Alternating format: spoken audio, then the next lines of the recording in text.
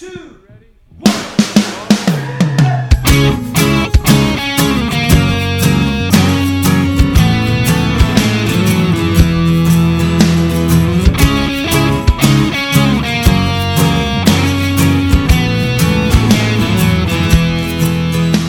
Hello and welcome to Say That, the podcast for your big questions, get real answers. My name is Matt King. I'm your host here in the city of Chicago. Joining me here is Glenn Fitzgerald, the president of Mission USA. It's not a real Say That. We'll get there. Also joining us, Jed Brewer, the director of Mission USA Productions. I'm glad to be here on this legitimate and in no way artificial Say That episode. It's all a lie. We've already started out with controversy. Ooh.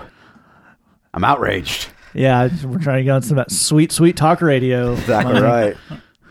Well, we're not joined by Lee Younger this week. Lee is What? as you listen to this as we speak. Lee is currently across the seas. Oh. As I say that, I realize that may sound like a metaphor for death. Lee's fine. He's across very literal seas, that being the Atlantic Ocean, doing a speaking gig with our friends in Young Life. So he's off doing that, and he's left us here. That was probably not a wise choice. No, we shouldn't be left unsupervised. I mean, the speaking gig was a wise choice. It's the Sure. leaving us unattended part that was Never really works out for anybody. courting disaster. So what you're saying is Lee basically feels like Young Life is more important than we are. He feels that way, and he's completely right. Yeah, I would say that's fair. Yeah. Okay. Just checking. We've already lost our ability to generate controversy. So you're saying, yeah, okay. Oh, okay, well, that tracks. That makes sense. I think we're done here. I would like more cable news hosts to take that thing. Like, oh, there's nothing to it. Well, okay then, fine. So you're saying it's treason. No, I'm not saying that at all. Oh, good. Oh, well, that clears it up. That would have been terrible. What we may not have a very real show, but we do have a very real emergency. Ooh, exciting. This one comes in compliments of podcast superfan David Sheardwan What? in Charleston, South Carolina, co-leader with his wife of the illustrious Say That small group. Wow. A thing that, to the best of my knowledge, they're still doing against really every bit of good advice they've probably received. And let me tell you what. I love the sweet, sweet royalty checks we get off of that deal. Totally. No, we're getting them. Right. You're going to get your cut later. Right. Not now, Right. but later on. There's a lot of complicated accounting going. It's tied up in escrow. Yeah. Now, but I am getting paid in internet dollars, right? Totally. Dude, huge internet dollars. That I hear that's the thing. You got to get in on that. Absolutely. Everything's on the internet now. So, Absolutely. You want digital money. You don't want analog money. That's No. old school. No. And you know what you can redeem those internet dollars for? What's that? Anything in the current issue of the Sky Mall catalog. sure. That's an important loophole. Wow, yeah. That's a deep joke for those of you who follow the comings and goings with the Sky Mall Corporation. Now, I have to be in the air, right? You have to be in the air in order to use those internet dollars. And again, it has to be the current issue. So right now, it would have to be the August 2015 issue of the Sky Mall catalog. Right. But, you can just get right on that. Okay. If you want to redeem those internet dollars for a toaster that toasts hot dog buns and hot dogs, you're in luck. I want to get me one of them neck pillows. Oh, we Totally. we can get you a neck pillow. We can get you a Lux neck pillow. Whoa. Wow. See, this gig is paying off. Exactly right. Absolutely. Well, Brother David emails us to draw our attention to something in the world of popular culture. The people like to keep us, informed about when Christians do horrifically embarrassing things in the world of popular culture. We get your mega church murder, Lifetime movie. Sure. When Christians attack. Yeah, God's Not Dead, the sequel that's coming out. Because Accusations when someone misbehaves near a megachurch pastor. That's absolutely right. People feel the need to inform us. This is a slight variation on that theme. I think David's the first one to inform us when popular culture is agreeing with us on some things. Okay. There's a television show on the TV Land Network, Ooh. which you may know from reruns of Bewitched, if it still is the same, if they still have the same theories when I watched it when I was a kid. But so they got a show. I'm going to tell you the premise of the show, then I'll give you the title, because the title is really the big reveal. Okay. Currently, a show on, it's on season 3, and the the premise is there's a ne'er-do-well kind of degenerate gambler who tries to fix his situation by committing the identity theft on someone he comes across who has perished in some terrible accident. As I say this, I realize this sounds pretty hardcore for TV land. I imagine a lot of this happens off camera. Yeah, one hopes. I don't come across a charred corpse. But he realizes that the person he's now impersonating is a suburban church pastor. Ooh. Oh. And I want to give credit where it's due, because I'll read you the exact text of David's email. He sends me the Wikipedia link and then says, the joke is apparently that a lazy slacker could take on the role of suburban pastor and no one would notice. I'm against that. Officially, I'm against that. That is wrong.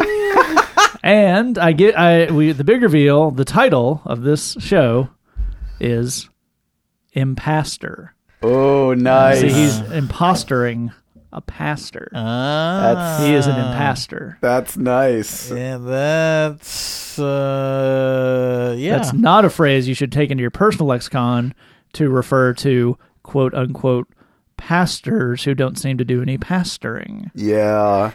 Well, I got some questions because about the Impastor show. Right. Sure. I just want. So first of all, does he don a puka shell necklace to help with his ruse?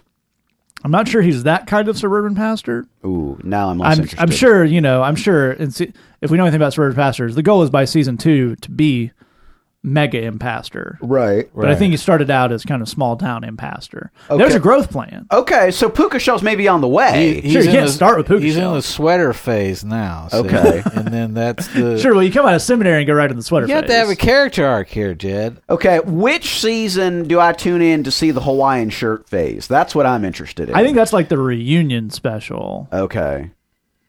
Here's what You got to I'm be saying. pretty successful before you can you got to pull that Hawaiian shirt power play. All right. Here's what I'm saying is, you got a guy. He's pretending to be a pastor, Right. And he's a ne'er-do-well. Right. Okay.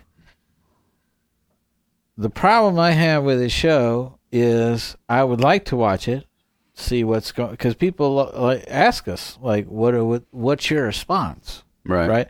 But here's my No one's problem. asked us that yet, but sure. Here's my problem.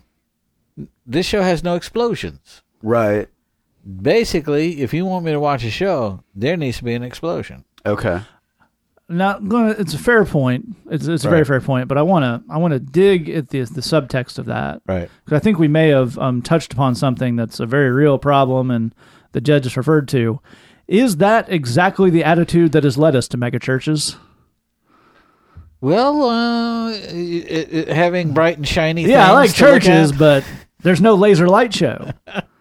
We have a friend here in Chicago I was talking to who there's a network of churches here. I will spare you the name of, but one of them is a very nice guy who pastors one of the campuses, came to the bridge, and he was making a point about one of the New Testament verses where Paul's talking about putting on the armor of God.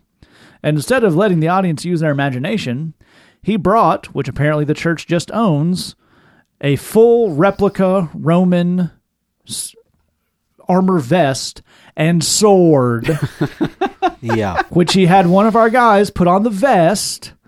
Then he, the pastor, unsheathed the sword Okay. so that everyone could envision why you needed armor. Yeah. But I saw that. So there's another. Apparently, this is part of this church's MO. I was talking to a friend of mine who was going to. They had gone to another church, another kind of campus of the church, a different side of town, around Pentecost. Uh-huh. I'm talking about the fire and whatnot. Right. And apparently, instead of again just trusting the audience's imagination, the guy used an acetylene blowtorch. Wow. To simulate, so everyone could picture what fire looks like. That's my kind of pastoring right there. Yeah. And this is the dilemma I'm in, because on principle I'm against that. There's gimmicks, and that can't be safe. Right. OSHA can't have signed off on that. But on the other hand, you've combined church and explosions. Right. It's Michael Bay Presents Church. It is. Except without all the uncomfortable Megan Fox stuff. With Michael Bay presenting things. Here's where we all. I understand what you're saying. All the ingredients are there. How can it not work out. Sure. I'm saying. Okay. Here's the problem: is the all these things have to work together. So I'm saying we need synergy. You're saying the explosions have to advance the narrative. That's what I'm trying to talk about. Okay. When the Death Star explodes, you're like, okay, that's part of the story. That's part of the story. Ups the stakes. So, something has happened that is meaningful here. Right. I already had a picture of fire in my head. You just showed me fire. Right. That's, you know what I mean? Yeah. If it's fireworks, then that's something. Right. Okay. But here's what There are mega churches that do that. That's a real thing. Okay, yeah. But here's what I'm saying is, let's say, for example, take two things that we enjoy, Right. put them together in order to enhance each other. Right. Right? Church and waffles. Right. Sure. Absolutely. See what I'm saying? You like waffles. Right. You like church. Right. I'm going to put those two things together. Sure. Absolutely. Now, here's the thing. You're eating waffles, you're hearing about Jesus. What could go wrong? What indeed, Glenn? There's nobody that wouldn't enjoy that. Well, I think some of our gluten-free brethren might have a issue and a concern. Well, you know what? You come down front. We're going to cast that demon right out. All right. All right. Okay. I command the demon of celiac disease to be gone. Exactly right. And then maybe we move on. Breakfast, sausages, etc. Sure. Leave it open to your imagination. Some options for the people. Sure. You're talking about So- a real church buffet situation. Okay, because, and I'm going to tell you another thing. I'm just throwing it out there. And if you don't like it, you send it right on back. Okay. Okay? Recliner. Right. See what I'm Right. saying? Yes. Okay. I'm in church, and I can kick it back, put my feet up, Right. eat my waffles, Right. hear about Jesus. See, Sure. what I like, what we're going for here clearly is we're taking kind of the premium movie theater experience.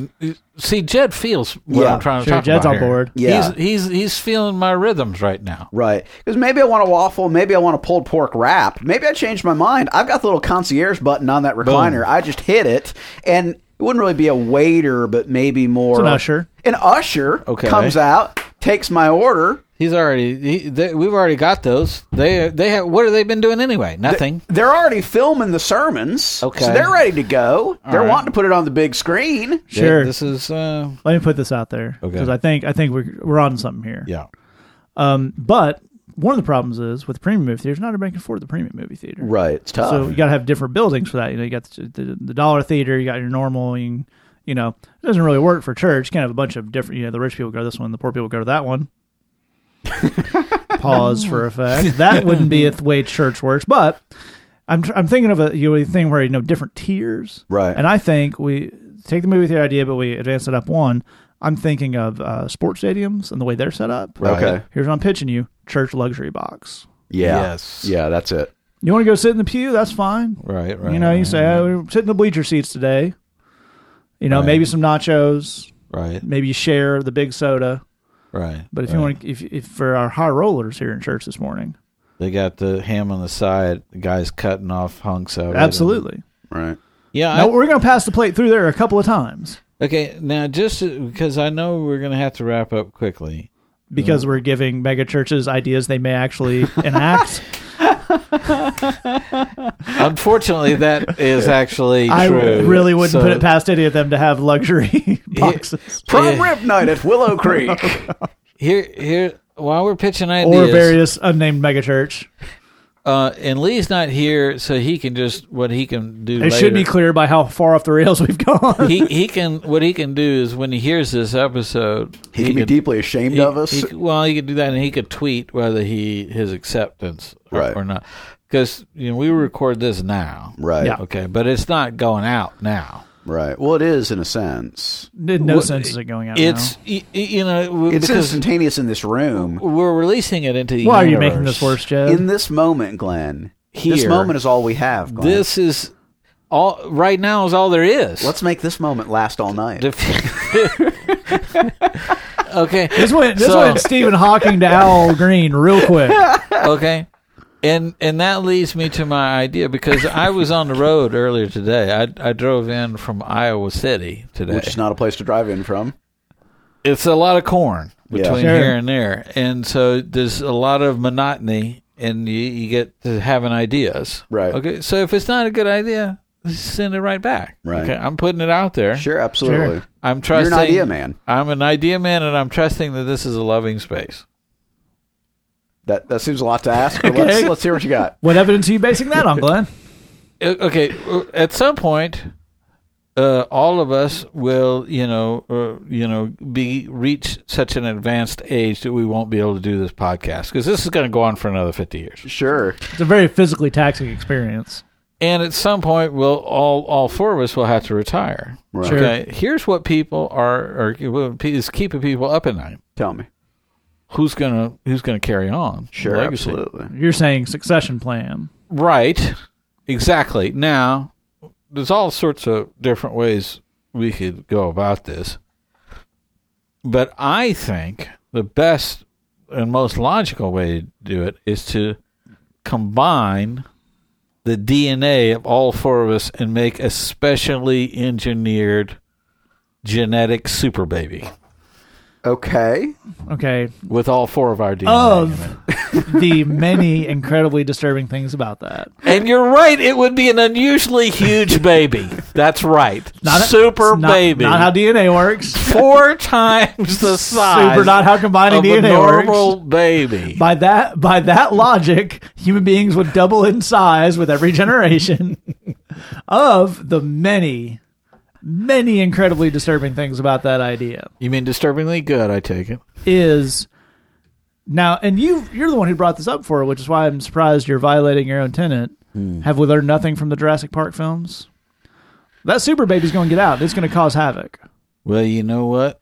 I think that's just what this world needs. The super baby's going to stomp around, oblivious to its surroundings. It's going to cause a car crash, the kind of car crash that would end the life of a soon-to-be minister in a small town, opening the door for a ne'er-do-well with gambling debts to assume his identity, and then a TV show would be filmed about it on TV Land. Boom, full circle, you're welcome. Ladies and gentlemen, that is a man who understands story structure, closure, and when it's time to wrap up a segment. So on that basis, we declare emergency off. Now, I have a feeling the super baby emergency is going to come up again. I'm prepared to table the super baby discussion. Well, for thank you later. for following proper parliamentary procedure. But I feel there's more to be explored in the Coming There soon always to a is. podcast episode near you. Let me just say, Wow, we're getting Marvel Cinematic Universe up in this piece. here's I want people to listen to this Post-emergency and sequence. send out tweets To Glenn. Leave the rest of us out of it. 4 times the size of a normal baby. It's so not how reproduction works. Super baby, Lord. giant super baby. With it's got all 4 of our DNAs. Sure. All right, He's moving got on. the wisdom in there. Moving you know what I on. mean? Okay. Also, not sure wisdom's genetic. Yeah, I don't think that's true, buddy. Oh, well. Okay. You're going to make me go from Super Baby to Bridge Box, aren't Yep. you? Good luck. Well, you're not getting a Lee-less episode. That's the good news. We have recordings of Lee and I both. Lee was up here with his high school and college friends a couple weeks ago. He preached at our bridge service. We like to have Lee do it. He comes up here, did a great job. I followed him as well. So we both preached on a bridge topic we had about how to have a more effective prayer life. We'll get into that a little bit here in a minute. But we record sermons at the bridge every month. You know what we do with them?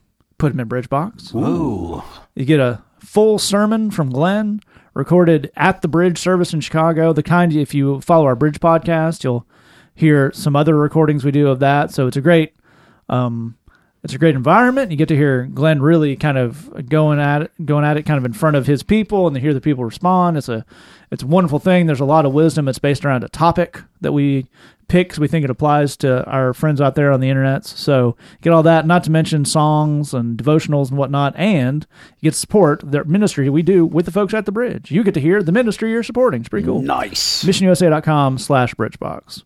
So like I said, we're going to probably be a shorter episode. We're going to close this out with the recordings of mine and Lee's sermons, but the topic we have a topic every week at the bridge, much like we do every month on Bridgebox. The ones at the bridge are submitted by the men and women in the audience. And this one was, how do I have a more effective prayer life? So before we kick it off to Lee and past Matt, I wanted to just get a little bit of discussion going. I want to get Glenn and Jed's take on this, and just Glenn, why don't you start us off just real broad strokes? Someone came to you and said, "How do I have a more effective prayer life?" What would you tell them?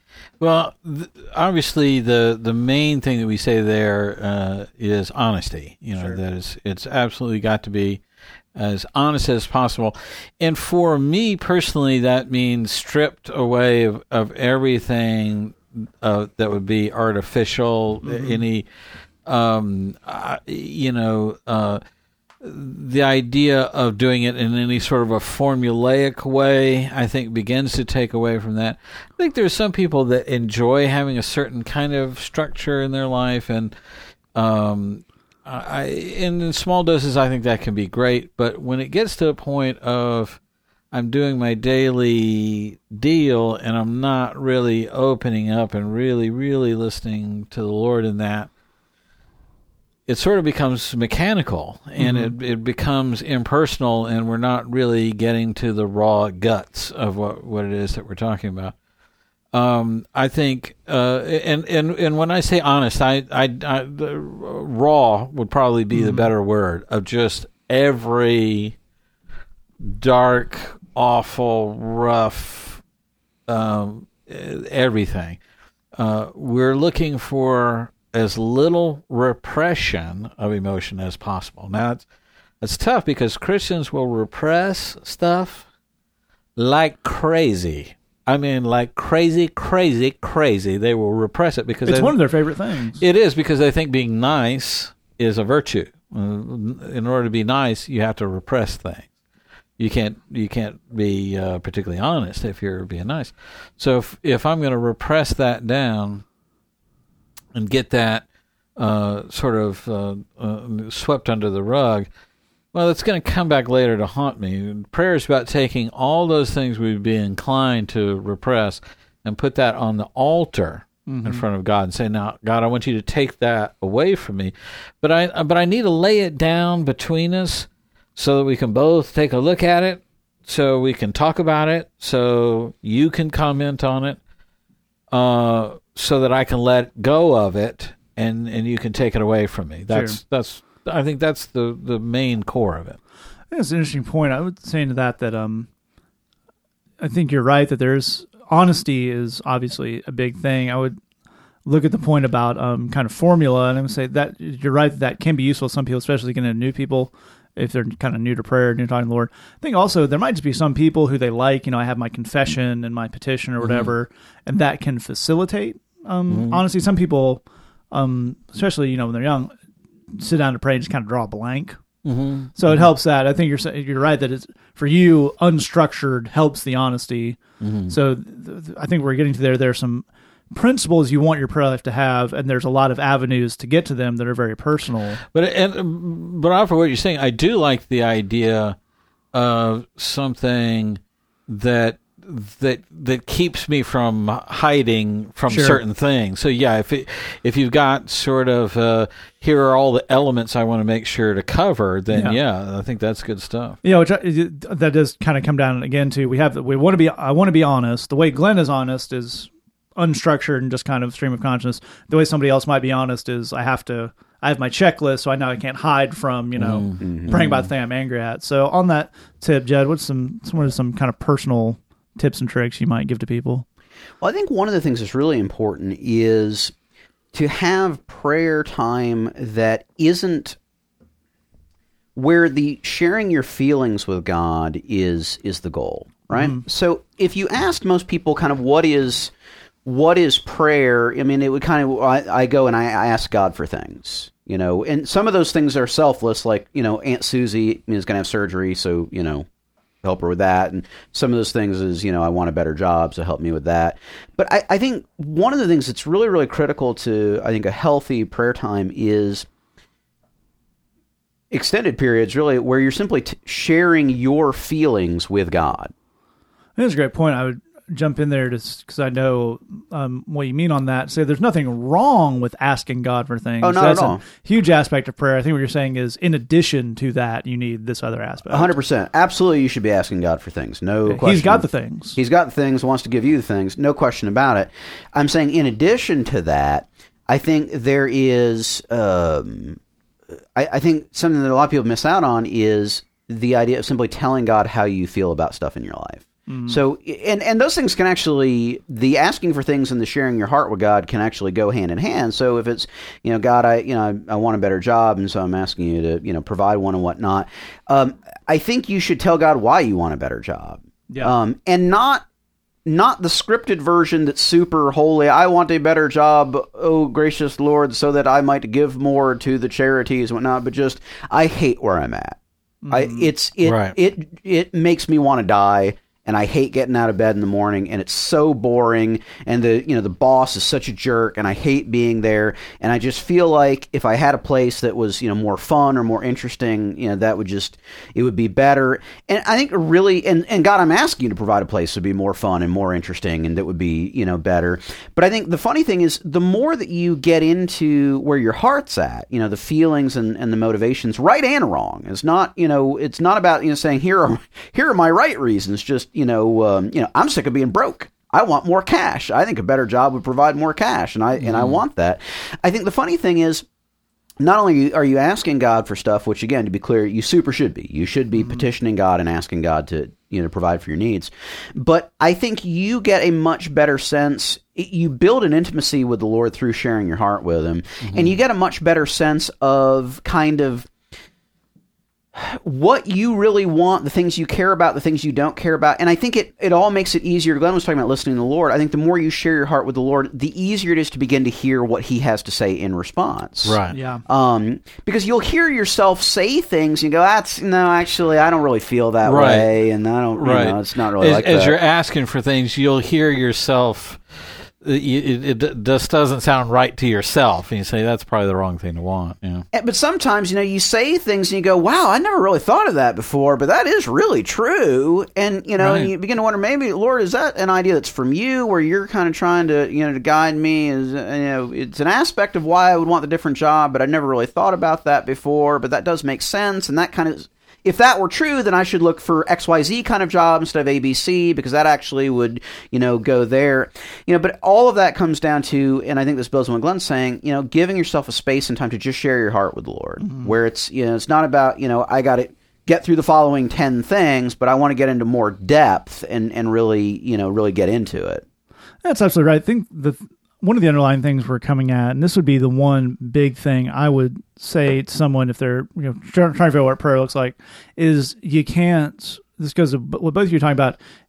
You cannot judge your motives or what you want. Or you gotta. So we're talking about prayer is about getting it out. Yeah. There's I think Jed just made the point of you don't want to say here you're not making your case. Yeah. Now, there are times in my prayer life, and I think it's probably the same guys, these guys, I picked it up a little bit with them, where I will tell God, here's what I want, and I'm going to make my case. Yep. Then these guys are saying, sometimes as I hear myself making my case, I go, this is a bad case, isn't it? Right. It's pretty clear that I just don't want to do that thing, or I just want this thing, or so. But the more honest you can be, the more, as Glenn put it, raw, I think is exactly the right word, you can be, the better you're going to be able to, the better you're going to feel about it. And that relief of I got it off my chest really puts you in a position to listen to the Lord. We do get questions from people occasionally, and I think that idea of listening to the Lord is something foreign to a lot of people, even who are walking with the Lord, or they wouldn't put it in that terms. We all, if you have Orthodox Christian belief, you believe that God communicates with you. That's, that the Bible is pretty clear on that His Spirit is within us and that kind of stuff. But I think that people have a lot of blocks in listening to the Lord because there's a lot of other voices. We talked about that in this podcast before, and I like Glenn's idea of laying it at the altar because a lot of prayer is just kind of word vomiting all your stuff out to create a little bit of a vacuum that God can speak into. But the thing about giving something up on the altar, to go back to Glenn's kind of really good analogy on that, is you cannot give up something you won't admit exists. Yeah. So, you can pray, I want to kill this person. But if you're not going to admit that what you're angry about, you can only really halfway get it out, and then you can't hear the thing. And as listening to the Lord's example, you say, God, I'm really pissed at this person, and I want all the bad things in life to happen to them and no one else, and I want to, have them rended, their garments rended, and, ruin all that stuff. as you get that out, you know, say because they said this and that made me feel this way about myself, and that's okay. Now that's something to look at. Right. So listening to the Lord, when we say that, we're not necessarily talking about an audible voice. I've never heard an audible voice. None of us have. I'm not saying it doesn't happen, but whatever. But there's a lot of, as you hear yourself talking, you get that kind of an outside thought. And that's where you go, but that does start with getting it out. I think people have a vision of prayer of, it doesn't work if you start out and say, all right, Lord, tell me things. Right. It's kind of more of a conversational process, right? Absolutely, yeah. The basic Sunday school answer is, how do you learn God's will? You know, through the Word, through godly counsel who interprets that Word to help it apply to your life, and through prayer. So that and through listening to the Lord in prayer. That's what we're talking about. So for me, the listening is the other half of prayer. That's it's meant to be there. Now, I think we would have a problem if someone was running around saying, God told me X, and now you have to go by that. That would be, that would be a problem. It's a problem when only brother so and so is hearing God's voice. And he's got the hotline. Yeah. As you're pointing out, the theologically correct way of looking at that is that the Holy Spirit dwells within all of us. He speaks to us, as Jesus said, that we are his sheep and that he's the shepherd, and that we know him by the tone of his voice, by the sound of his voice, by the way that he speaks to us. And that's what you were alluding to earlier. Sure. There's that thought that's clearly not really you, that's just so much higher and more righteous. And we say, that's more from the Lord. That's not really just my thoughts. Mm-hmm. And learning to tune into that, learning to listen to that, learning to hear that is really what Christianity is all about. But that works against that idea of brother so-and-so having the vision and whatever, because it's easy enough for me to say, I've been praying, I haven't heard anything like that, dude, so sorry, man, whatever. But being able to go to the Lord and say, many times this has happened. I go to the Lord and say, Lord, I am angry about X. And the Lord has come back to me and said, I'm angrier than you are about it. And something about hearing that makes me think, well, okay, then I'm fine then. Whatever you want to do. Well, you take care of that. Yeah, I want to stay away from this whole situation, And that shows how those things build on, all those three aspects you're talking about build on each other, because you've read the verse that says vengeance is the Lord's, and you've had good counsel of people saying, I know you're pissed about this now, but don't go off and have God do anything, let God take care of it. So when you get all that together and you say, well, I know what the word says about this, I know it's my kind, but I'm still going to tell God I'm angry. Yep. Right. And then when I get that confirmation on that, that's when you can say, all right, I can officially let this go. I don't have I don't have to be angry about this anymore, because I've got holy confirmation that it is worth being angry about. Exactly. And I can move on. Yeah, I want, and you're exactly right. I want that confirmation in the Word, in godly counsel, and in my prayer time. I want it to all agree. And Jen, maybe take us out if you have kind of one tip to people as they start the idea of listening to the Lord. If that's foreign to someone, what would you tell them about kind of starting that process? I think the key and most important thing is to get everything else out of the way. Mm-hmm. So, for most of us, we have a lot of feelings in our brain, more than we know what to do with. And we have a lot of thoughts and impulses and, fears and doubts and hopes and urges and dreams and this, that, and the other thing. And the thing that the Bible says about God is, and it actually comes up in really a number of places, but the idea is that God speaks in a still, small voice. Our feelings tend to shout. They tend to be very loud, and they refuse to be ignored, right? But the funny thing about God is the most powerful being in the universe is ignored all the time. He actually doesn't force his voice onto anybody. Right. Again, the Bible says he speaks in a still, small voice. Okay.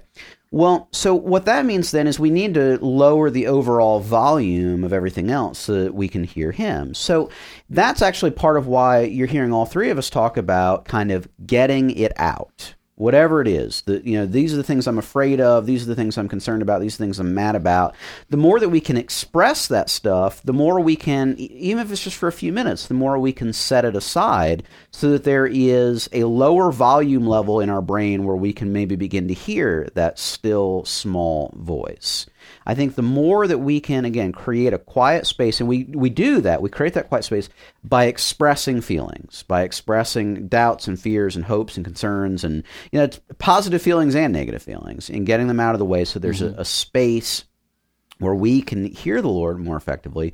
And then I think it's about, you brought up earlier, and you're right, it's not about sitting down and saying, okay, God, tell me things. That is not quite it, but seeking the Lord's guidance on something specific. Lord, you were talking about the example of, looking for a new job,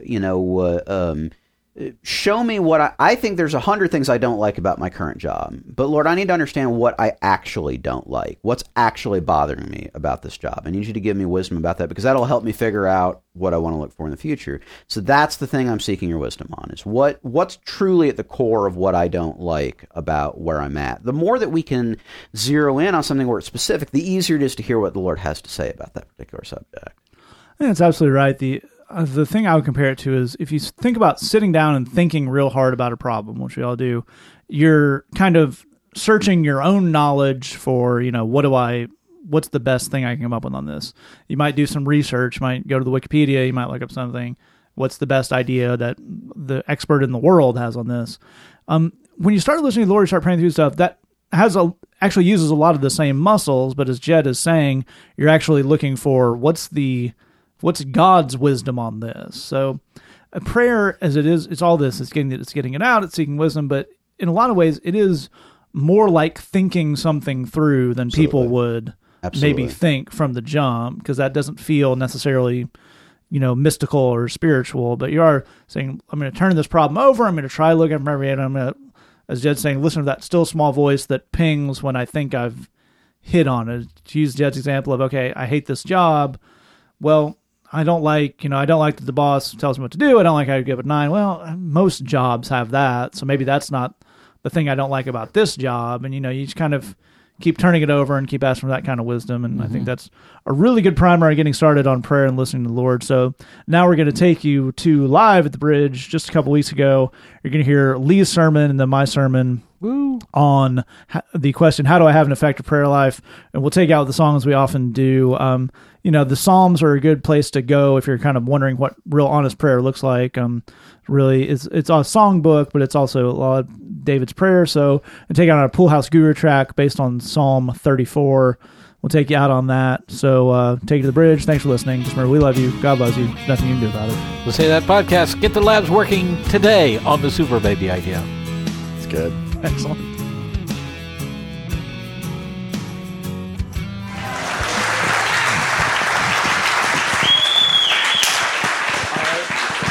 So, I am so excited. This is one of my favorite nights of the year. And the reason is because I get to be with you at the bridge. Thank you for having us all the way from Tennessee. Here's what, before we really get rolling, we are so thankful. It is such an encouragement to get to be around you folks, just to see the way that you are so committed to your walk with the Lord. You're here, you're encouraging each other, singing to the Lord, building us up. It is a huge encouragement for us to be here. I think y'all need to give yourselves a hand, all right? A big hand. We love you and we're thankful we get to be here. Okay, I want to look at this topic here, and this person says, I want to talk about my prayer life, and I want to have a more effective prayer life. And I got to be honest with you, okay? I'm just going to keep it real quick with you right here. I, most of the time, go to prayer as a last resort. Does anybody feel me on that? Has anybody ever felt that way? In other words, here's what I mean by that. I go to prayer after I have already tried to fix it myself and it didn't fix. Does anybody know what I'm talking about? So many times, I think this is what we do. This is what we do. We get into a jam, we get into a mess, and we try to go around and fix the whole thing ourselves. It's like when you broke something when you were a kid and you're like, watch me put this back together before Dad gets home. Watch me put this together before mom gets back from work and finds out that I broke this thing. And you put the glue on it and you try to put it together and it looks so janky and nobody is fooled, okay? And so then when you finally realize this thing looks worse than when it was broken, then you finally go to mom's and say, I broke this thing. That's what prayer is like for a lot of us. It's our last resort. It's the last thing we do after we tried to fix the whole thing. And you want to know why I think we don't go to God first? Why I think we go as a last resort? I think we're all afraid the answer is going to be no. I think we're afraid the answer is going to be no. Like when my little kids come to me and they ask, can I have dessert after dinner? They know that in order to get dessert, you got to eat, a good portion of the meal, especially the veggies. You know what I'm saying? You got to eat all those veggies. So what they'll say is, Dad, can I get some dessert tonight? And I'm looking at that plate and I'm like, not yet. Not yet. And they're like, okay. Don't even ask him until you've eaten all the veggies. My son asked me the other day, he said, look, I didn't eat all the veggies. Can I get a little dessert? All right? And I think that's the way we feel about prayer is, have I eaten enough veggies to where I can ask God for dessert? Do you know what I'm talking about? We are afraid to go to God in prayer. And Pastor Neil is exactly right. Prayer is simply talking to God. Just going to God and saying, this is what I'm going through. This is what I'm wondering about. This is what I can't fix on my own. I need to just talk to you about something. Just like Pastor Ted said, sometimes I don't even know what to say. I'm just here. This is just me. And we don't do that because we feel like, you know what? I'm pretty sure whatever I need to ask God, it's going to be a no. Because I didn't eat enough veggies, I didn't do enough, or my past has been too bad, or I don't have anything to offer God. I think, and I think this is me, I think it's probably you. It's most of the folks that I know it's me. I know this is me. I think we think that prayer sometimes is disrespectful from us. It's disrespectful for me to go to God as messed up as I am. That's disrespectful. Do you know what I'm talking about? But here's the deal. God already knows everything. And here's a little thing. God doesn't have anybody in this world to deal with except sinners who are messed up. That's all he's got. If the only people God is going to deal with is people who have it all figured out and all lined out, then he has nobody to talk to.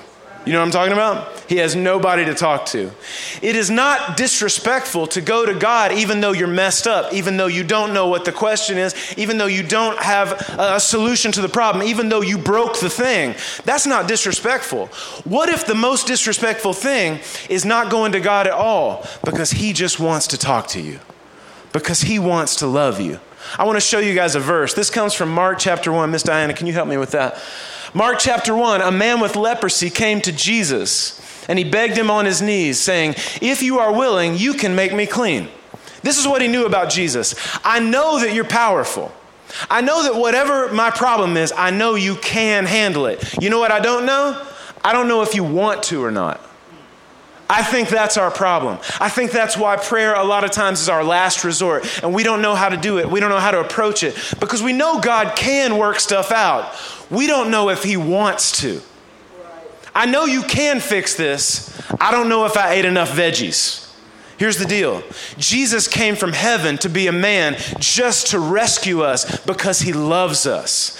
This is what he wants. He wants to be friends with you. On our Lord's last night on this earth, he had his friends around him. He was about to be arrested and taken away to be killed. And he said in John chapter 15, he said, no longer do I call you servants. He said, I call you friends. That's exactly right. He said, I call you my friends. This is what I want. I want a friendship. So here's what I think we need to do. What we need to do is just go to God. As messy as it is, as broken as it is, as screwed up as it is, as confused as we are, go to him and say, not only do I know you can fix it, I believe you are willing to do it. Because Jesus said, it says, filled with compassion, Jesus reached out his hands and touched him. We need to go to him as honestly, as messed up, as confused, as screwed up as the whole thing is. Just tell it like it is, because you know what? He already knows. The other day, when my little son and we had gotten home from running some errands, and my wife came out of the house, and she said to my son, you need to get back in the car and buckle up, because I'm going to take you to the public library, because they have this thing called story time. She said, I'm going to take you to story time. And this is what my son says to his mother. He looked at her, he said, you know what, Mom? Story time kind of sucks. And she said, first of all, she looked at me and she was like, I'll deal with you later, because I know where he heard that word. Okay, first of all. But he said, look, Mom, story time kind of sucks. I'm just going to keep it real with you. She said, okay, that's fine, but go ahead and buckle up anyway. And here's what I'm saying about prayer is, go ahead and be honest with God. He loves you. He wants to hook you up. He wants to help you. Sometimes he might listen to your honest thing, and it's going to be what he wants it to be anyway. You know, sometimes you might still have to go to story time. You know what I'm saying? But he loves you. He wants your best for you. We don't have to go as a last resort, because he already knows, and he only has folks like us to deal with. He loves you. He wants to hook you up. He has your back. Amen? Amen. Thank y'all.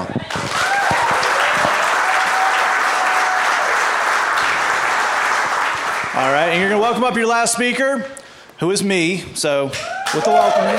Okay. Sometimes around here, you got to do your own intro so that you know people are doing it right. You can't trust that they'll sabotage me, these other ones. You don't even know. Yes. People are naming names, and that name is Glenn. Where do these people learn these things? All right, I like this topic. Let me tell you what I'm doing when I'm praying. I'm going to see if we can all get on the same page. This person says, I'm going to de-churchify some of this language for you. If the person who wrote it is in the room, just keep a straight face, because we're about to get raw a little bit. When this person says, I just want to have a more effective prayer life, what they want you to think they mean is, I just want my prayers to be more holy and anointed and pleasing to God in his merciful righteousness. What they mean, what they actually mean, what I mean when I say I want my prayers to be effective is, I want God to give me what I want. Right? What effect are we trying to have? The effect I'm trying to have when I pray is for God to gimme. Let's go, make with the loot. Come on. Now, here's what I think. I'm going to pick up right where Lee was saying. I think we are sure that we want to be respectful to God, right? We want to show God respect. We don't want to show God disrespect. That's right. That's a thing that people at the Bridge have. Absolutely right. Absolutely biblical, that a lot of church folk don't. A lot of church folk, if you asked them, do you respect your pastor? They would say, when I talk bad about him, I only do it behind his back. That's a kind of respect. That's not what that means in this room, right? In this room, we know how to show respect. We proved that during worship, right? Jed said, here's what you do to show respect, and we all did that. I think, a lot of us think that it is disrespectful to God to want stuff, right? You hear people say about prayer, I feel like I'm only praying to God when I want things. Dang right, I'm only praying to God when I want things. He's got all the things. Who else am I supposed to pray to when I want things? The Bible, God describes himself in the Bible. He says, I own the cattle on 1,000 hillside. I don't need anything from you. This is not a trade. I give stuff to you. That's the relationship we have. That's fine. But, so we know how to show respect. We don't even know. Here's what I think is disrespectful to God. Like Lee said, is not going to him. Because that says something about what you think about God. I'm going to tell you all about the meanest thing anyone's ever said to me in my life. When I was younger, there was something in our family that happened, and it was a terrible thing, and we'll get into it. But years later, I learned a new detail about what had happened, about what really happened. And I said to my parents, why didn't y'all just tell me that at the time? And my father, bless his heart, in a moment of honesty said, we didn't think you could handle it. That's the meanest thing anyone's ever said to me. We didn't tell you how it really was, because we thought that was beyond what you could even deal with. Is that the way we pray to God sometimes? Do you give him the churchy stuff up front and then slide in and by the way, $1 million too would be lovely. But, holy and anointing and grandma, but $1 million, just if you got it laying around. Let's do that. I think the respectful way to pray is put it all on Front Street. Here's the thing. This is in the Bible. This is not my verse. You can go home and look this up. This is in the Bible. Jesus says, you have not because you ask not. How is it respectful to not ask for the thing you really want? Like Lee was saying, the worst thing God can say is no.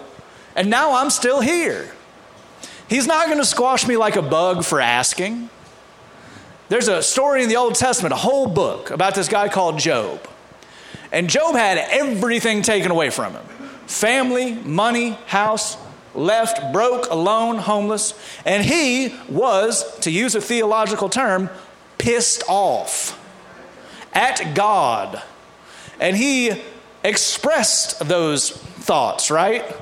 And as Pastor Neil said, talking is praying to God, including, "Oh, mighty and holy Lord, I am pissed off at you." That is a prayer. And God heard that prayer, and he responded in the book of Job. And he starts out like this, one of my favorite lines in the whole Bible. He says, "Gird yourself," which, if you know, think about the word girdle and the parts of the body that affects. He said, "Cinch yourself up, because I am going to answer you like a man." I don't know. I can talk myself. I don't know if anybody else in your whole childhood, to do something like a man meant something terrible was going to happen to you. Take it like a man never means just sit back and relax because good stuff's happening, right? God says, I'm going to answer you like a man. And then it says he praised Job. And he raised Job up. He didn't squash him like a bug. There's a dude in the Old Testament named Jonah. And God said, I'm going to give you this job. You're going to go do this thing in my name. And Jonah, this is in the Bible. There's a whole book named after him. His prayer back was, I wanna. And you can't make me. Turns out, you can't make me is not an effective prayer because God can make you. But we went through several months of I don't want to and you can't make me. And God didn't squash Jonah like a bug. He's still around. Jonah got where he was going. Right? We got to be honest. We got to kick it up sometimes. Here, I'm going to be, let's be real. There are some mornings, afternoons, whole days where my whole prayer life, we talk about an effective prayer life. Prayer life just means the things you're praying about, right? Pretty much. My whole prayer life is just a list of people I want God to kill.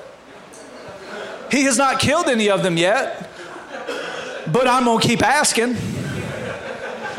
Now, most of the time, the answer I get back is, how are you acting in life that you don't deserve to be squashed? And that's a hard word to hear, friends. But that's how we arrive at maybe you need to be forgiving. Maybe you need to be loving. Maybe you need to understand this person. If I started out with, oh, Lord, give me the gracious patience and the mighty to understand, we're not going to get anywhere. If I open with, I'm going to need you to take this fool out or we just can't move on, that's actually the start of a conversation, right? We're trying to have a conversation here. Let's go with this verse, Miss Diane, if you help me out. This is on 2 slides. This is Jesus. This is the most ridiculous thing I could find in the Bible, somebody praying for, by the way. So then James and John, the sons of Zebedee, came to him. Him is Jesus. These are two of Jesus' disciples, the 12 guys who hung out with him everywhere. People who should know better, by the way, by this point. Teacher, they said. Now that, we're going to stop here. That's buttering someone up. I'm going to go back to Lee was talking about, when you wanted something from mom growing up, how did you open? Oh, wonderful, beautiful, and graceful mother who is the light of my life and I love. Come on now. Opened up. Teacher, we want you to do for us whatever we ask. Hello. Has anybody ever come to you and said, I need a favor. Before I tell you what it is, will you do it? Has that ever led to a good decision? Okay. We want you to do for us whatever we ask. Again, if we're looking for times when people would get squashed like a bug, if God did that, come on. What do you want me to do for you? He asked. They replied, let one of us sit at your right hand and the other at your left hand in your glory. Okay, again, we're doing some de-churching here. So Jesus has told these people, I'm going to be on this earth. I'm going to be taken up to heaven. I will be enthroned at the right hand of my Father.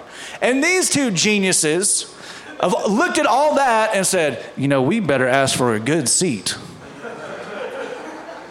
Because maybe you can't see the good stuff from the back row of heaven. We don't want to risk it. I don't just want to be in heaven like some kind of chump. We got to get into the velvet rope section of heaven, or what are we even playing with here?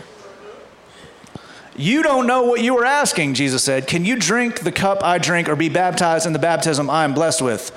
We can, they answered, not knowing what that means. When Jesus says, drink of the cup I drink of, he means being crucified. That's literally what he says. He's in the garden. He says, Lord, take this cup from me. He said, do you want to pay the cost to be the boss on being where I am? They said, sure, sounds great. So we'll go to the next slide here. We can, they answered. Jesus said to them, you will drink the cup I drink. Both James and John were crucified. They did die because of their faith in the Lord. And be baptized with the baptism I am baptized with. It's hard to say baptism that many times in a sentence. And I don't think I'm getting the proper reaction for pulling it off. See, that's me being honest and trying to further this conversation. I'm illustrating my point to you. But to sit on my right or my left is not for me to grant. Those places belong to those for whom they've been prepared. So he says, not right now, as God often prays to us, right? But is there a rebuke there? Does he judge them? Does he cast them out? Does he say, don't ever ask for anything again? Yes, stupid stuff like that. He says, not this one. You're not ready for it yet.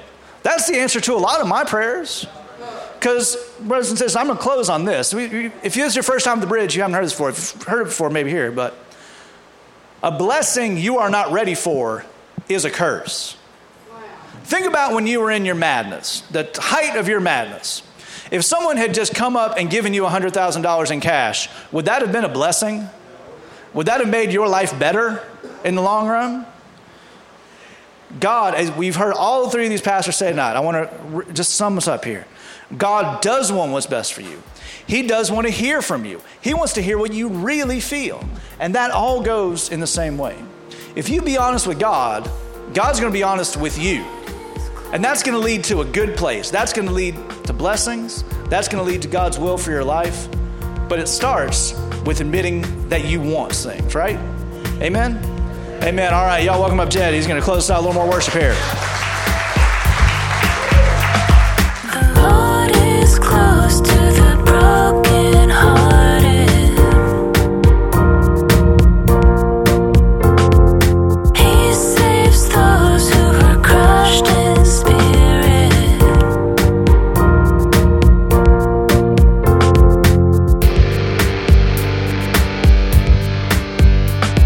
The Lord is close to the brokenhearted. He saves those who are crushed in spirit.